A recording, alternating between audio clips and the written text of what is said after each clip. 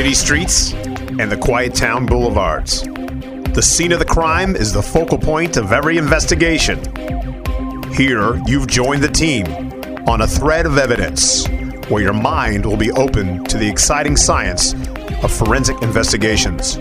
DrRon is a nationally renowned forensic criminologist who leads the nation's finest forensic death investigations team. Your host, DrRon Martinelli, will lead this investigation. Workplace violence is becoming a dangerous situation in the United States, and it's growing year by year. In 2017, according to our most recent government figures available, 458 workplace homicides took place across our nation, with 351 of those being shootings. The year earlier, there were 500 workplace homicides, including 394 fatal shootings. Who better to discuss this dynamic with me than my favorite board-certified forensic psychologist, Dr. Joni Johnston. Joni, welcome to the show, A Thread of Evidence. Thank you so much, Dr. Ron. As always, I'm so happy to be here. Well, you know, it's always great working with you because you're such a phenomenal behaviorist. You know, I handle the law enforcement side and the forensic side of this, but you have a specialization in your wheelhouse on workplace violence. So, you know, with this most recent shooting, I want to talk with you about, I thought no better person to bring you onto the show. So let's just start right off with that shooting. Joni, why don't you present that case to us?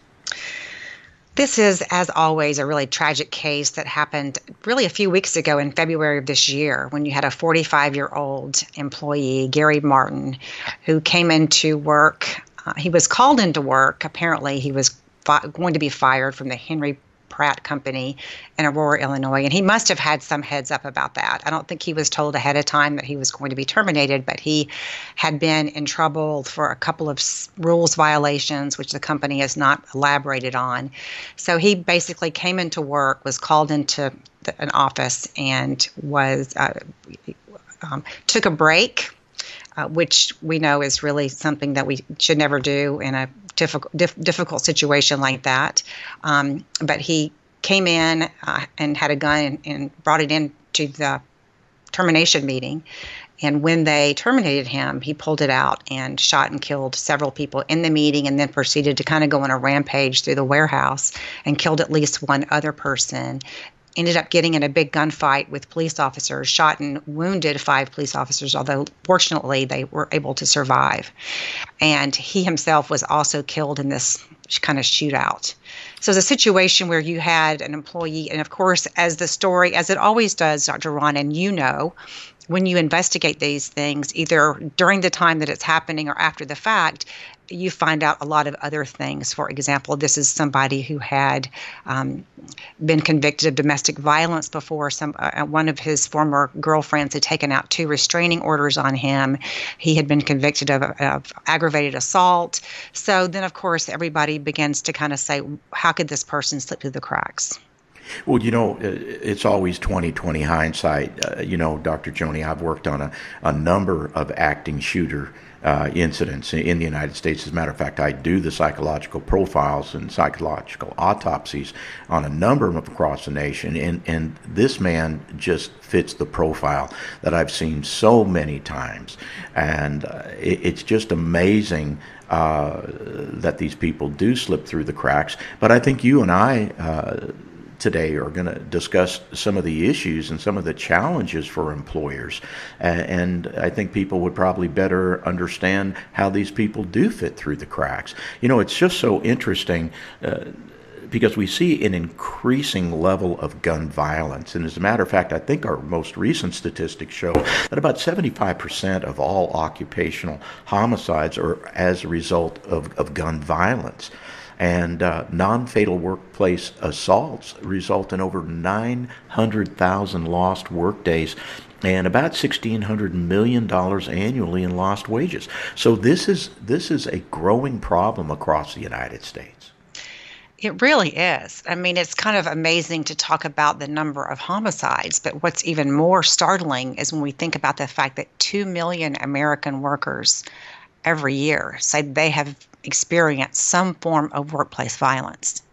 So it's not a rare occurrence.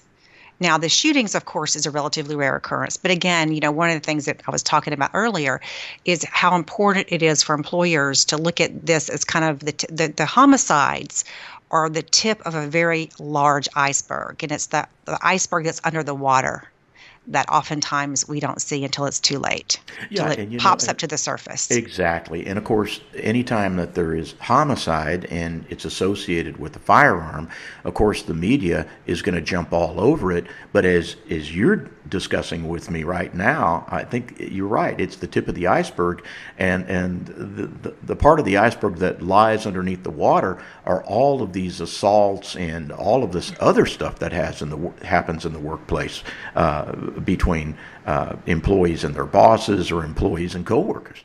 Absolutely.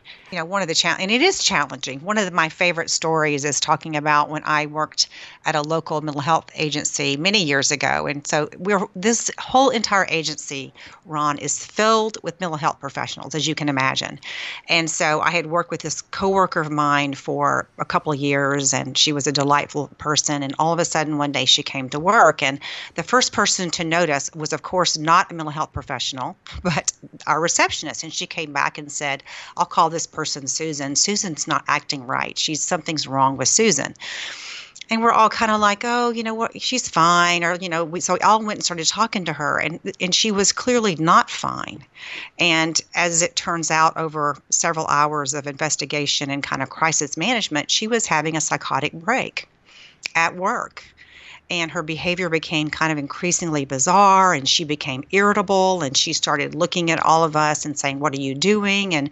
And yet here we are, Ron. We are the epitome of people who should know what's going on. Here's a crisis. This is a person who's having some kind of meltdown. She wasn't threatening directly, but she was very angry. She had made some kind of hostile gestures to our receptionist, and it took us a few hours for all of us to kind of get through our denial and take some kind of action. Exactly. Isn't that because, and I know they're mental health professionals, but isn't there a complacency issue for all of us at work? It's not just the denial. We're just sort of in our own routines and the person is probably just going to be fine because, 99% of the time that we have an encounter with this person or relationship with the person, they are fine.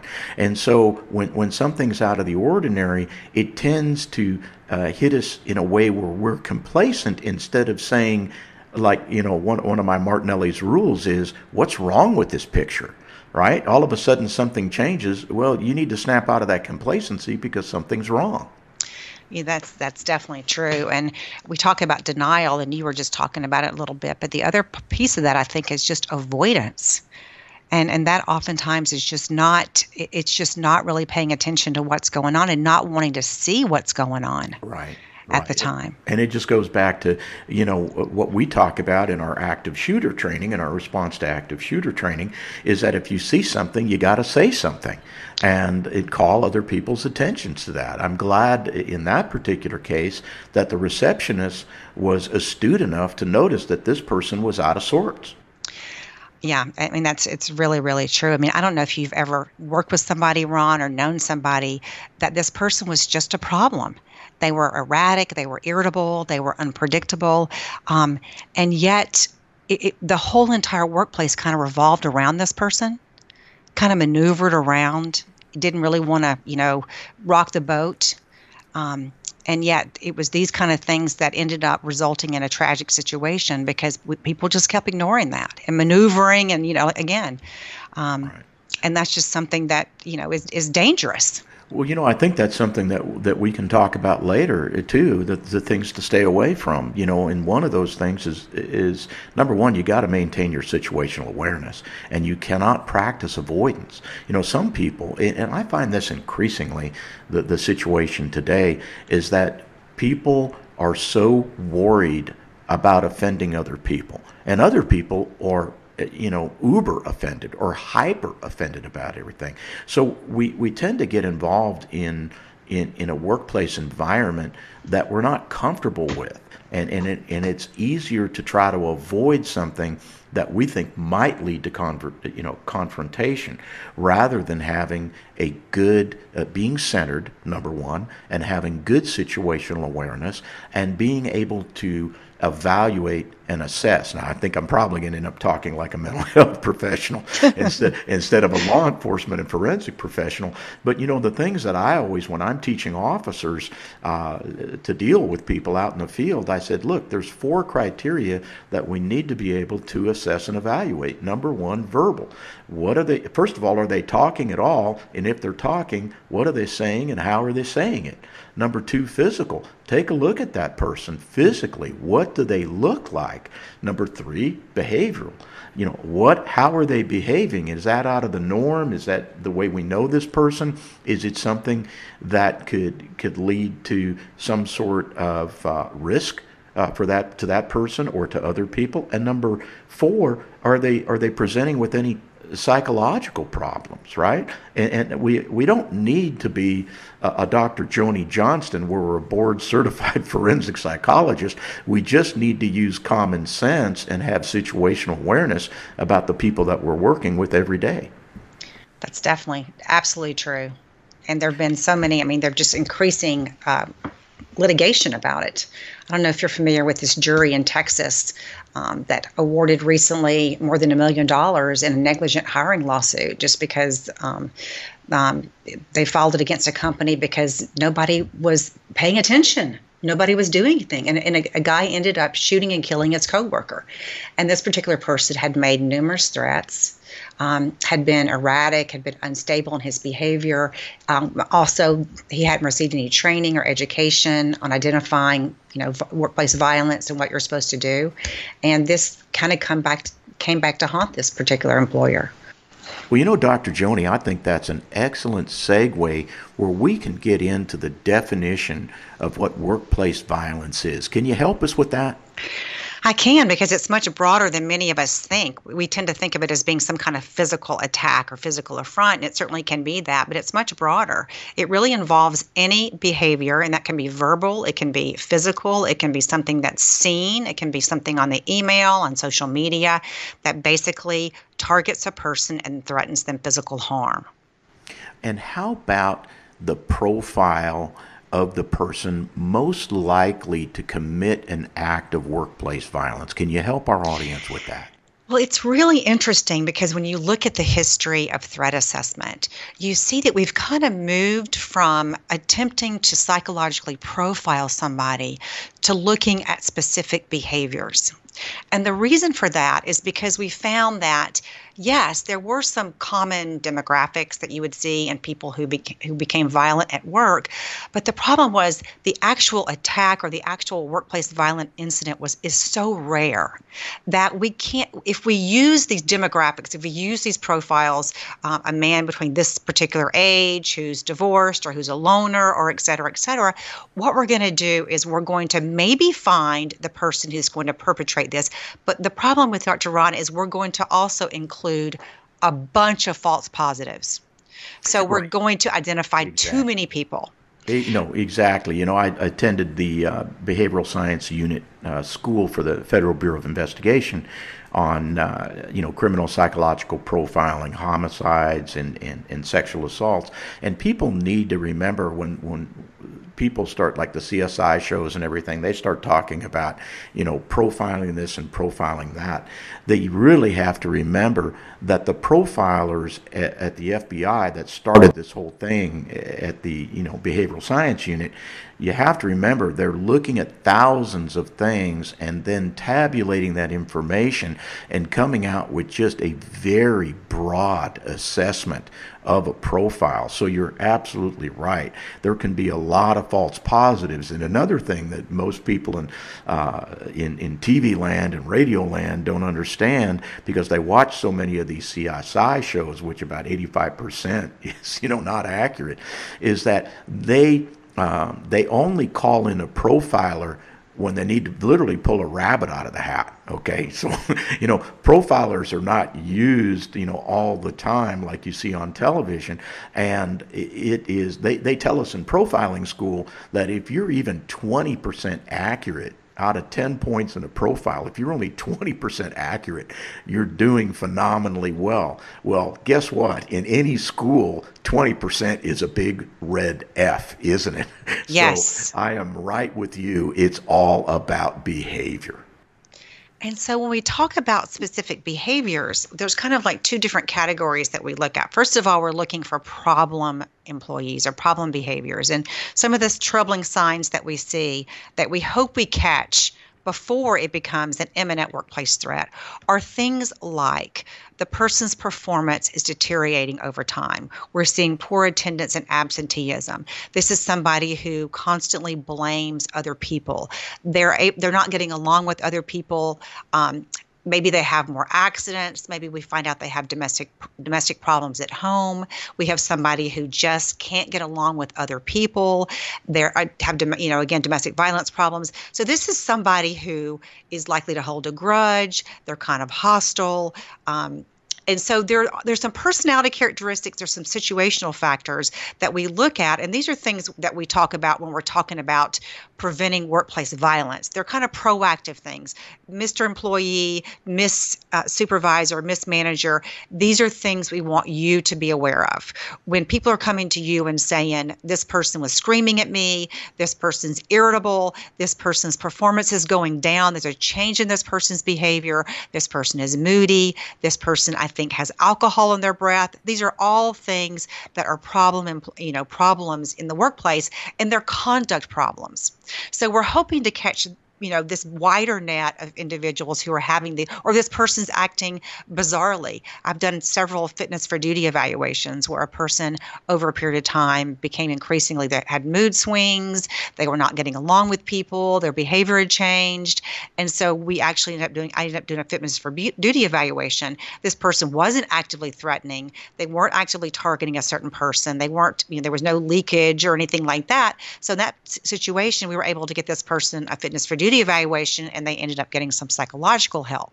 So that's the bigger picture. Yeah, and I get that. And I think what we're looking at, or maybe what you're saying, is we're looking for patterns of behavior and not trying to be vague and ambiguous. So, Joni, let's continue this fascinating conversation in just a minute. You're listening to Dr. Ron Martinelli, forensic criminologist, with my co-host this evening, Dr. Joni Johnston, a board-certified forensic psychologist, on A Thread of Evidence on America Out Loud. The goal is to deliver a message of truth, inspiration, and hope to the world, to unite people from all backgrounds and beliefs in an effort to advance humanity. News blogs, informative podcasts, and entertaining videos. It's AmericaOutloud.com, where the conversation never ends, with 24/7 streaming on our free apps on both Android and Apple. Welcome to the new era in communications, America Out Loud Talk Radio.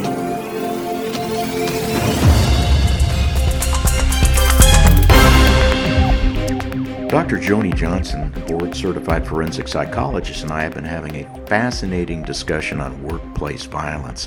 And Joni, you were talking about patterns of behavior and things to look out for. Let's get back in and unpack another one of your cases where we can discuss this issue of workplace violence and how this particular incident precipitated.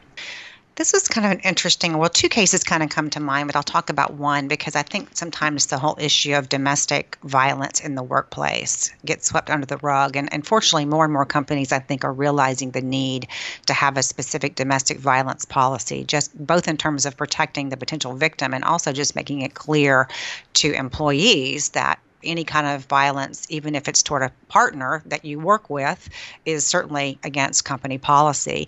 But this was a situation where you had two individuals who were actually working in the same place. And they had a pretty chaotic relationship for a long period of time. They were able to keep it outside of the workplace, but they began having some marital issues, and that resulted in a separation.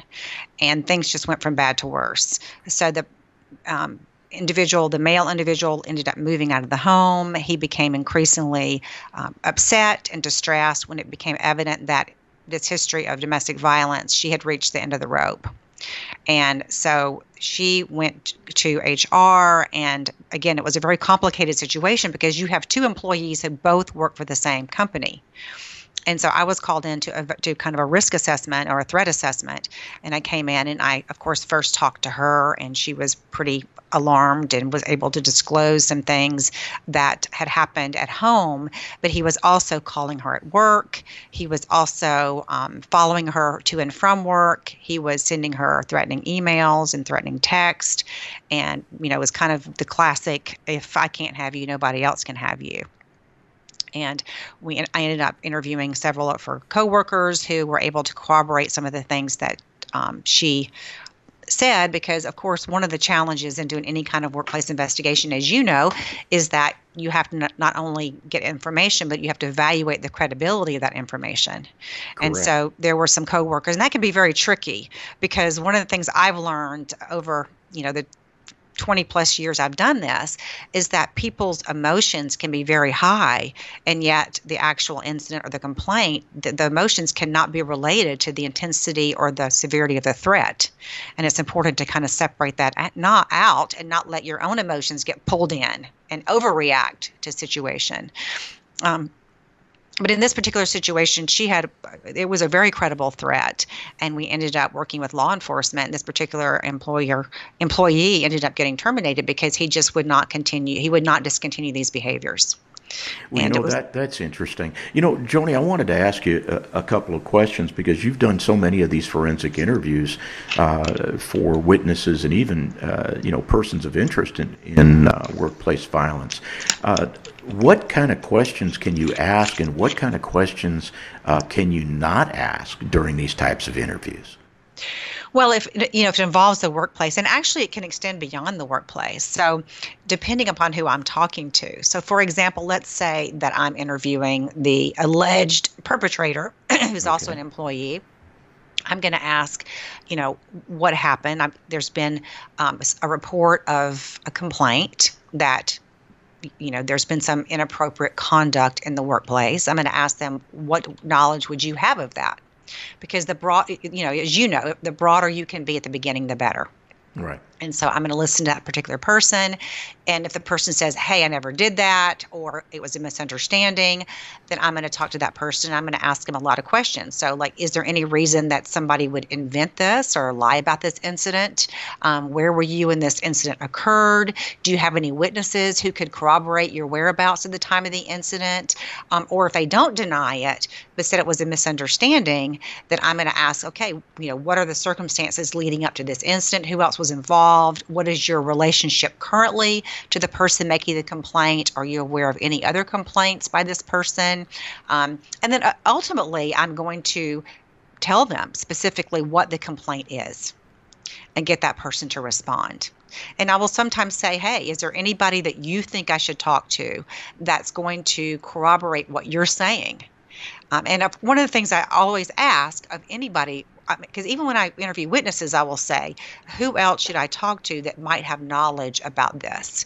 And when they say, oh, you need to talk to Dr. So-and-so and Miss So-and-so and whatever, I want to ask them, what information do you think I'm going to get from that person? Because sometimes I'll get things like, well, I'm a good worker. I'm a good employee. Or we've been friends for a long time. Well, that might be relevant in terms of character witness, but that's not giving me specific information about what I'm investigating. Right, and what they try to do classically is they try to deflect and redirect to a different area. You're asking them, probative questions about behavior, and they're coming back with, a mitigating comment like, well, I'm a very good employee. Well, that doesn't answer the probative question. Exactly. It deflects and redirects. And another thing, and you talked about this earlier, Joni, in our first segment, is that you really can't, as an investigator, your job, your advocacy is for truth and evidence. It's not for people or entities. And investigators have to be very, very careful in any type of probative interview that they conduct where they don't, resonate with the particular side or become an advocate for one side or another, because it's easy to do that, especially when you're presented with a person that, especially a person representing themselves as a victim. And they're a nice looking person. You develop really good rapport with them, and they're making a representation. Our job is to not only ask probative questions, but to reconcile circumstances, statements, facts, and forensic evidence to find out what supports any representation by any particular person. We can't get sucked in on the emotions of something. We can be patient, we can be understanding, we can be supportive, but we always need to be forensic. We do, and it's complicated in a lot of different kind of parameters when you're talking about the workplace, because one of the challenges I face in going into workplace, number one, I'm often called in when the cat's out of the barn or the horse is out of the barn, I guess is a better metaphor. I don't know how many cats live in barns. Okay, I'll forgive you for that. I'll forgive you for that, being a rancher. But the horse out of the barn, not the cat. Exactly. City girl. You're right. I guess the bull is out of the barn. We've talked about that before. But yeah, sometimes I'm called in and there's been so many things that have gone on ahead of time, and it's important to sort through all that. And one of the challenges for me is, we talked about this kind of avoidance or denial earlier, is I'll come in to do a threat assessment. Maybe it's a direct or not a direct threat assessment. I do this investigation, and of course it comes out that this person has been doing all these other things for a long period of time. None in and of themselves would necessarily be terminable offense, but they certainly should have been some kind of progressive discipline. And yet, guess what? Nothing's been done. Right, and I see that on my side of the litigation. You just hit the nail right on the head, and it can be anything. Of course, many of my cases are involved in the law enforcement environment, and we call it exactly that, progressive discipline. And when there's a lack of progressive discipline and any accountability from the employee, that's when you're going to just exacerbate the situation. It absolutely does. And of course, what I get sometimes is, okay, let's just fire the person. The person's had no progressive discipline. Right. And yet, as a result of all this, and one of the things we were talking earlier about this Aurora, Illinois case, when you have Gary Martin who goes in and shoots and kills, 5 workers and Right. hurts all these other ones. This was in a termination hearing. And I've done a lot of work with employers about how do you terminate somebody who's a high risk? So you have a high risk person who's going into a high risk situation. And it's really important to do things a little bit differently. And, one of the things that you don't want to do is surprise that person. Right. Exactly. Absolutely correct. Let me throw something into this discussion, Joni, and it deals with people, and we hope we have some of these people in our audience, but people that are involved in human resources, and I generally find them not to be very well trained and experienced in these types of issues. What's your opinion about that? I think that's definitely a challenge for employers. I mean, who wants to spend money on loss prevention? Right? Exactly. I mean, they don't want to. I get that. I'm a business Right. person. You're a business person. I understand that. Who wants to spend money on loss prevention? We want to spend money on profits. And so, number one, you do have HR sometimes with a lack of training, but even worse, to some extent, you have supervisors and managers, and the people who are hearing all these things, all these threats, and seeing all these things happen, the employees are the last people to get any kind of training on what they should be looking for, what they should Right. do if they hear something, who they should Right. talk to, how do they diffuse a situation. And so it just becomes a difficult situation for everybody. Then you have, like you said, these silos of, okay, the employees know something, but they're not speaking up. And then you have the manager who knows something, but they're not telling anybody. And then, you have HR who may or may not know. Well, it just reminds me, and it doesn't matter what environment it is. The hub of the wheel of any type of organization, any type of structure, any type of corporation, any type of business is training. Okay, I don't care what profession you're in. Training is really the hub of the wheel. How we learn about things, how we learn to do our jobs, how we learn to conduct ourselves, to take orders, to function, all comes from training. But the last thing, it seems, in any type of either governmental or corporate structure, the last place where money gets spent is in training, and it's generally the lack of training that causes a lot of these problems to surface. I think that's definitely true. It is. And again, I think there is a shift, and I am an eternal optimist. I will be the first person to say that. But I do think there has been a shift in recognition that this concept we've had for years, that there's work and there's home and there's no interplay between the two. I think that's finally resolving itself a little bit, or changing. And what I mean by that is people who have personal problems bring them to work, and they're going to impact work. And we have to deal with that to some extent, whether that's a domestic violence situation, whether that's somebody who's going through a personal crisis. We do have to deal with that whether we want to or not. And that does involve training. Yeah. Do you think that, and I agree with you completely, how people are starting to get more training in this area. Do you think it's because of litigation? And now they're starting to pay a little bit more attention to people like us that tend to be not only experts in this field, but risk managers. Do you find that argument is starting to resonate with them, that you really need to be proactive instead of reactive about these types of things? I do. I think litigation or losing money is a great motivator. I find that whenever you get into for all of us, pockets, right? For all of motivator. us, I do have compassion for I think every piece in this puzzle, because it is difficult. And we come to work and we think, okay, I'm an engineer, I'm an electrician, I'm whatever, I'm a physician. I shouldn't have to, learn interpersonal skills or how to diffuse situations or how to whatever. But we do. And I'm an employer. Again, I don't want to have to spend money teaching people interpersonal skills or de-escalation strategies. And yet, if we don't, we are going to pay for it down the line.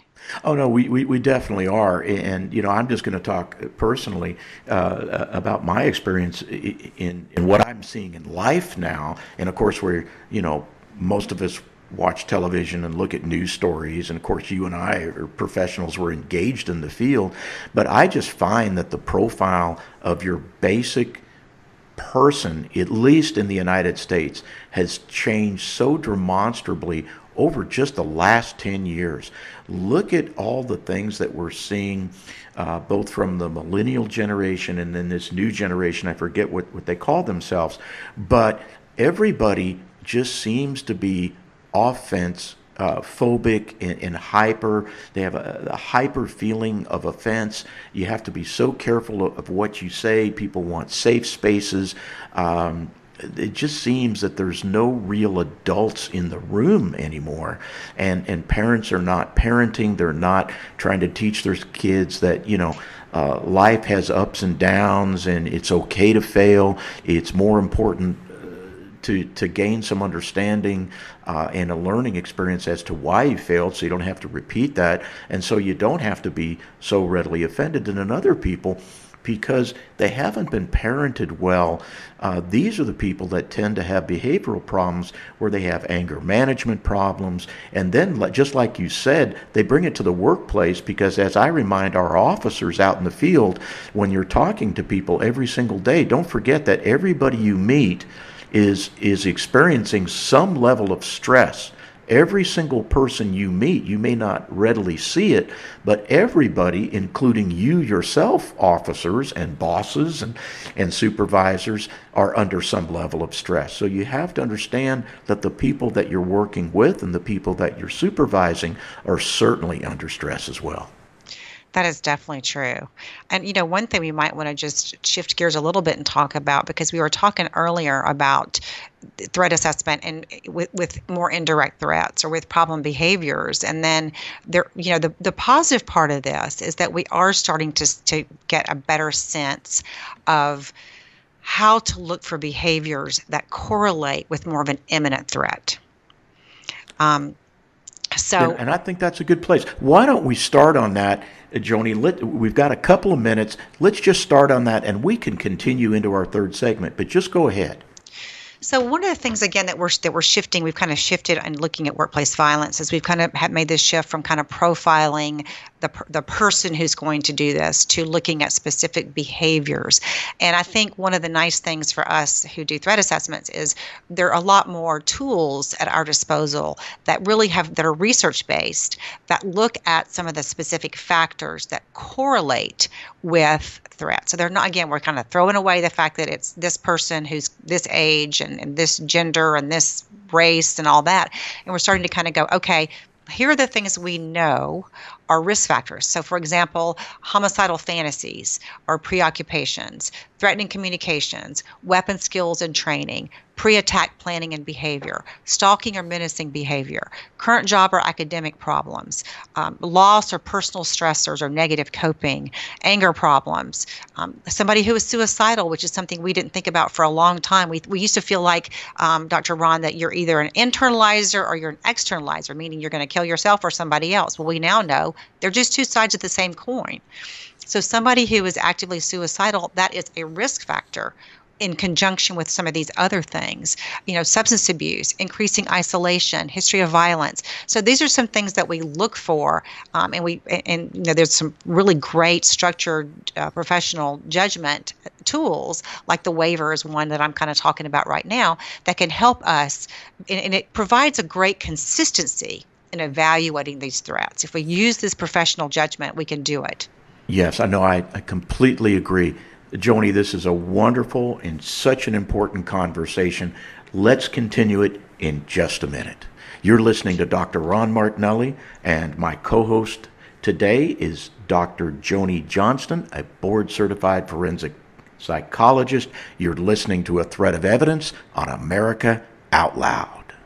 This is Dr. Ron Martinelli, forensic criminologist and host of A Thread of Evidence on America Out Loud. If you'd like to find out what forensic criminologists really do in the field, and you're tired of the false narratives about law enforcement and want to unpack the cases that I've worked throughout the nation, then please pick up a copy of my new book, The Truth Behind the Black Lives Matter Movement and the War on Police, on sale right now at Amazon.com. That's The Truth Behind the Black Lives Matter Movement and the War on Police at Amazon.com.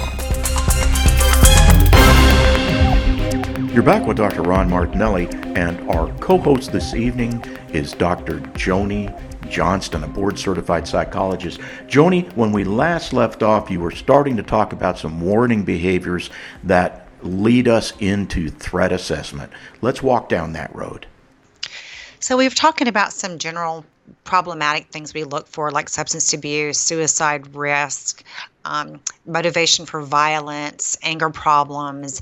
And one of the things we're also realizing is that there's kind of this group of behaviors that really, really are red flags for us. And what I mean by that is they're behaviors that research shows that often occur closely in time to violence. And so when we see those, it's really a huge red flag that we need to do something fairly quickly. Some of these, so for example, Ron, one of this would be any behavior we call pathway warning behaviors, any behavior that is part of research, planning, or preparation for an attack. And that could be anything from this person all of a sudden purchased a gun, they're going to a shooting range, they're looking up a diagram on a building. So some preparation activity. Another huge red flag is when we see somebody become increasingly fixated on their grievance. Because as we all know, workplace violence for the most part is about a grievance, particularly when we're talking about an employee or an employer situation. And that's somebody who they just are becoming increasingly preoccupied, whether this is some kind of cause they believe in or it's a person they believe has wronged him. And it's to the point where other people are really noticing this. They'll tell each other what's wrong with this person. All they're doing is talking about this. They're angry about about this, and it's oftentimes accompanied by this kind of deterioration in their performance. So they're just tunnel vision on this. Well, this is so accurate, the things that you're talking about. I've got a case right now, and I can't give you the specifics, but I'll tell you the thing that resonates with me on something you just talked about. This whole case started because a kid, this happens in a school, and a kid found a piece of paper that another kid had been writing on that was basically a diagram of the classroom with the particular people in the classroom that were going to be the targets of this individual. And the school officials got this note from this other student, contacted law enforcement. Law enforcement did a search warrant on the residence because this one kid that wrote this diagram had behavioral problems in the past. Like you said, there was a profile of prior behavior, and they ended up finding a gun. They found ammunition. There was actually a plan to take out a teacher and some other kids in the school. In that diagram, in that one reporting party, that one student that found that diagram, I think undoubtedly saved a lot of lives. Yeah, those are pretty serious things. When you start finding notes or somebody starts talking about specific targets or a specific plan, if you have somebody who's starting to, research other killers, who's, again, affiliating with some kind of group, they're starting to kind of dress in a certain way. I mean, there's a lot of different things. Sometimes there's a leakage warning. So very rarely do individuals who commit workplace violence threaten the direct target. As I'm sure you know this, DrRon, but almost always they'll communicate to a third party. Yes. This person's going to be sorry. Absolutely. Or you might not want to come to work today. Yes. Or, I've got to settle a score and I'm going to do it next week or whatever. And then sometimes you'll see this, what we call last resort warning behavior, when you have somebody who becomes increasingly desperate, or they'll talk about some kind of time frame. Like, I can't put up with this anymore. I don't see any other alternative.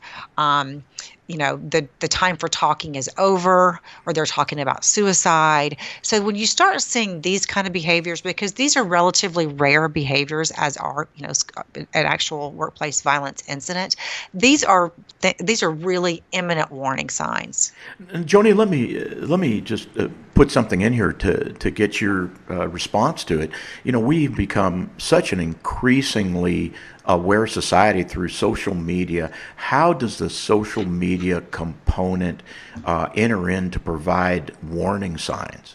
Well, that certainly is a part of a threat assessment. Almost all companies have very clear internet use and computer use policies that say we have the right to look at your internet, your email, et cetera, as part of a workplace assessment. So that certainly would be something that would be part of a workplace threat assessment. And then depending upon what was found there, or depending upon the totality of the circumstances, they might actually be able to get a search warrant for their private email. But that would be you'd have to have some pretty strong evidence for that. But that's definitely would be part of an investigation. Okay. Now, Joni, there are some laws that are already on the books, but some new laws that are also being proposed, and legislation that may be voted on soon. How does that impact, and I know you're based out of California, but how does that impact the whole investigation of workplace violence? Well, it's really very difficult for employers right now, I think, to navigate this for a couple of reasons. Number one is California this year became the first state in the country that mandates this workplace violence prevention for healthcare employers. So they're no longer saying we recommend this. They're saying you got to do this. You got to evaluate your workplace. You've got to your team has got to be involved in this. They've got to help come up with these safety plans, and they really are putting healthcare employers' feet to the fire to take a very proactive stance against workplace violence. I'm aware also, I believe, that in the House, the House just recently introduced a bill that would make this healthcare law kind of a national thing. And there's a lot of employment lawyers in California who are saying, hey, we think the healthcare precedent is going to affect all employers in California in the near future. So there's that part of it saying, okay, you're responsible, employers, for doing this. And then, as we talked about earlier, on the other hand, is you have this nationwide movement that's kind of called Ban the Box, that's saying, hey, people with prior criminal convictions need to be able to still get a job. And so they're saying, we don't, you can't. Not every state, but many states, including Arizona, California, Colorado, Tennessee, I could name a bunch of them, I think it's about 30, have said, A, we don't want you to be able to ask anymore in a job application if somebody's been convicted of a crime. You can only ask that after a job offer's been made. And then in some cases, they've said, even if the person's been convicted of a crime, you need to evaluate this and see if this crime they were convicted of is related to their job. And if it's not, then we want you to consider giving that person a second chance. So you kind of have this kind of double whammy or catch-22 for employers. Well, it's even worse for employers. Joni, correct me if I'm wrong. My wife's a business owner in California. She has a number of employees that she has on staff, and when she's bringing in a candidate for a job, she can't even ask them if they've been fired and why they were fired. Right? She can't even do that. She can't even go back to an employer from a resume and ask them, how was this employee and were they ever terminated, or questions like that, because the courts in California have decided that it's too intrusive. So then, how does an employer possibly protect themselves from people that have a history of this stuff? Well, it's a challenge, and I think that no laws prevent employers from doing background checks, and they should do that diligently, and they should, unfortunately, in the situation in Aurora, apparently these 2 criminal convictions didn't show up on the background check. They actually did a background check and didn't show up. But I don't think anything is tying employers' hands for doing a background check, but it does make it much more complicated. And I think that I'm hoping that what we will see is, when you have these laws that are squeezing employers in a way, that we're going to start seeing more leniency in the courts for the ability to tell the truth when a prospective employer calls, and to be able to be honest. Right. Well, because I think you have to do something. You can't have it both ways. You can't handcuff the employer in asking pertinent probative questions about the background of a potential employee, and then castigate or litigate that employer when they do ask probative questions. I mean, the object of the game is to not only have a well-balanced, productive employee, but to maintain the safety and security of the workspace, because you have a responsibility to all of the other employees in your facility. And I think where employers are going to have the most success with this is they just need to always bring back their hiring decisions, their retention decisions to the functions of the job. And if they do that, I think they're going to have a better chance. And what I mean by that is, in the past, I'm a mental health advocate as well, being a psychologist. And in the past, there was some attempt, and this was years ago, some attempt to find out if a person had some kind of mental illness. And if they were depressed or they had bipolar disorder, they would want to not hire that person. And we know that it's not the diagnosis that predicts whether somebody's going to be violent or not. It's just a whole host of factors. And that, as a matter of fact, in general, when you look at the whole spectrum of mental illness, people with mental illness are more likely to harm themselves than hurt somebody else. So there is kind of a rationale for some of this stuff, but it is putting employers in a bind. And I think we're in this gap where the laws have changed quickly, and now employers are going to have to figure out how to, navigate this. And it's tough. So, Joni, tell me how social media plays a role in the awareness of potential workplace violence, or even in post-incident investigation. Well, like in so many cases, I think that the media is a blessing and a curse in these situations. And it's a blessing in that I definitely think it has raised awareness. And I think people are more vigilant at work. They're paying more attention. They're aware that these kind of things could happen. They're more likely to speak up. But I think the flip side of that is there's the issue of copycatting. People are aware that these things happen at work. They get a lot of information about how these things happen at work. And the other thing I think from a psychology standpoint is they sometimes spread misinformation. One of the biggest is, of course, that people just snap and there are no warning signs and people just go off, they're doing their work one day and just completely lose it and come in to work with a gun or do something else. And we know that, as we were talking about earlier, that's certainly not the case in the vast majority of incidents. Yeah, it's interesting because when I do these psychological autopsies of active shooters, and I've done some workplace violence people, when you talk to their neighbors, or actually even before that, when there's a media interview, and I'm sure you've seen many of these, there's a media interview of neighbors and they say, well, he was such a nice man. I mean, and to get into it, you say he was so quiet, but he had that side to him, right? Yeah. And then I'm going, okay, time for me to ask more probative questions. So, I totally get that. And so how about the post-incident investigations? What would someone like you, Joni, who is involved in workplace violence forensic investigations post-incident, how do you go about doing your job in the social media area? Well, certainly when we're talking about evaluating after the fact, and this is something I know you can relate to so well, is that we have these cognitive biases. And two of them that come to mind immediately. One is the hindsight bias, which is the Monday morning quarterbacking. And Right. So once we know the outcome, we fill in the gaps. And we oftentimes hold people to the standard as if they knew at the time this was going to happen. And they didn't know. So it's easy for us to go back and paint this picture, this really nice picture of how point A went to point B, went to point C, went to point D, ended up in a shooting. But it's much more complicated when you're on the inside before these things happen. And that's very, correct, because, when I do the officer-involved shootings, there's actually some case law, federal case law, and it's called Graham v. Connor.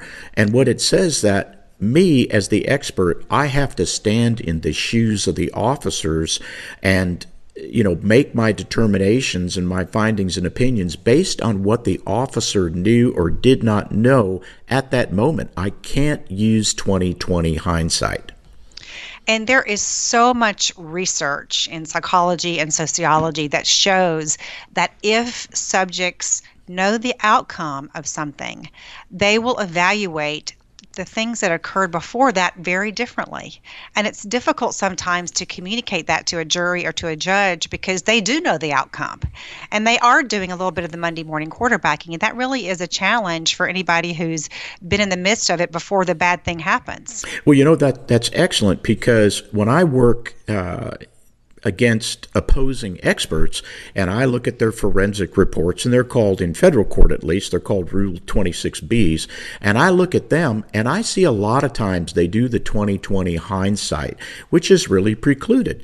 So I tell, the attorneys who no. I said, this is going to be excluded, or at least this testimony is going to be limited, because he's trying to interject things that the officer really didn't know. Joni, that would be the same thing that you would do on behalf of, let's say, a company or a school that is getting sued for, active shooter or workplace violence. I mean, they either know or they don't know. I mean, it can go either way, right? Absolutely. And like we've said, when you talk about rare events like workplace violence, like school shootings, it's very difficult to pick a needle out of a haystack, and we're not very good at doing that. That's exactly right. Hey, let's switch gears for a little bit. Let's just talk about Dr. Joni Johnston. So, Joni, let's kind of go over some of the specialized training that you've had to deal with cases in workplace violence. Well, one of the benefits that I've received over the years, as I mentioned to you earlier, is that I tend to get called in a lot of times before these things escalate, because one of the things the media does that I think distorts our view of things is they talk about workplace violence as just homicide or this major assault. And yet I see so many instances of things starting to escalate or things getting to a medium point. And there's so many things that employers, managers, supervisors can do to interrupt this path toward violence. And so it's been nice to be involved in training and expert witness stuff at that level, because it helps me see not just when the volcano when it blows, but all of the lava, I guess, that's circulating around. And that's really our best opportunity to intervene. And that's kind of what we were talking about earlier in our conversation today, when we were talking about, how do you tell, what are the messages or whatever with respect to likelihood of occurrence and foreseeability. And sometimes there's laws that actually kind of preclude us or preclude an employer for trying to keep their work environment a safe environment. There are lots of double binds for employers, for sure. We were talking earlier about some of these new laws that have been passed. And so you always had these competing rights in the workplace. You have the safety, versus privacy. You have employer versus employee. And so most supervisors, HR professionals, CFOs, corporate counsels, they're always walking this fine line anyway between how do we balance the rights of the employee versus the employer. And when you're talking about situations like this, potential violence, misconduct. And also a lot of times, one of the challenges is that we see people get promoted. This person's a great engineer. This person's a great scientist. This person's a great worker, but they might not be a great supervisor or manager. And so they don't. Right. Or a leader, and they don't have these interpersonal skills that they need, and so they'll put off dealing with misconduct, they'll put off dealing with poor performance reviews, and then things start happening, and then everything comes up, and they're trying to deal with everything at once, which just clouds the picture. Well, I've seen this, personally in supervising other supervisors or assessing other supervisors, where they see, you're talking about a work performance evaluation, what we refer to as a WPE, and they look at having a conversation with an employee where you're going to remediate them. They look at that as being some sort of confrontation. And that's not remediation. It's not confrontation. Remediation is actually constructive training. Well, Joni, this has just been another fascinating conversation with you. You're listening to Dr. Ron Martinelli and my special guest, board-certified forensic psychologist and workplace violence expert, Joni Johnston. You're listening to A Thread of Evidence on America Out Loud.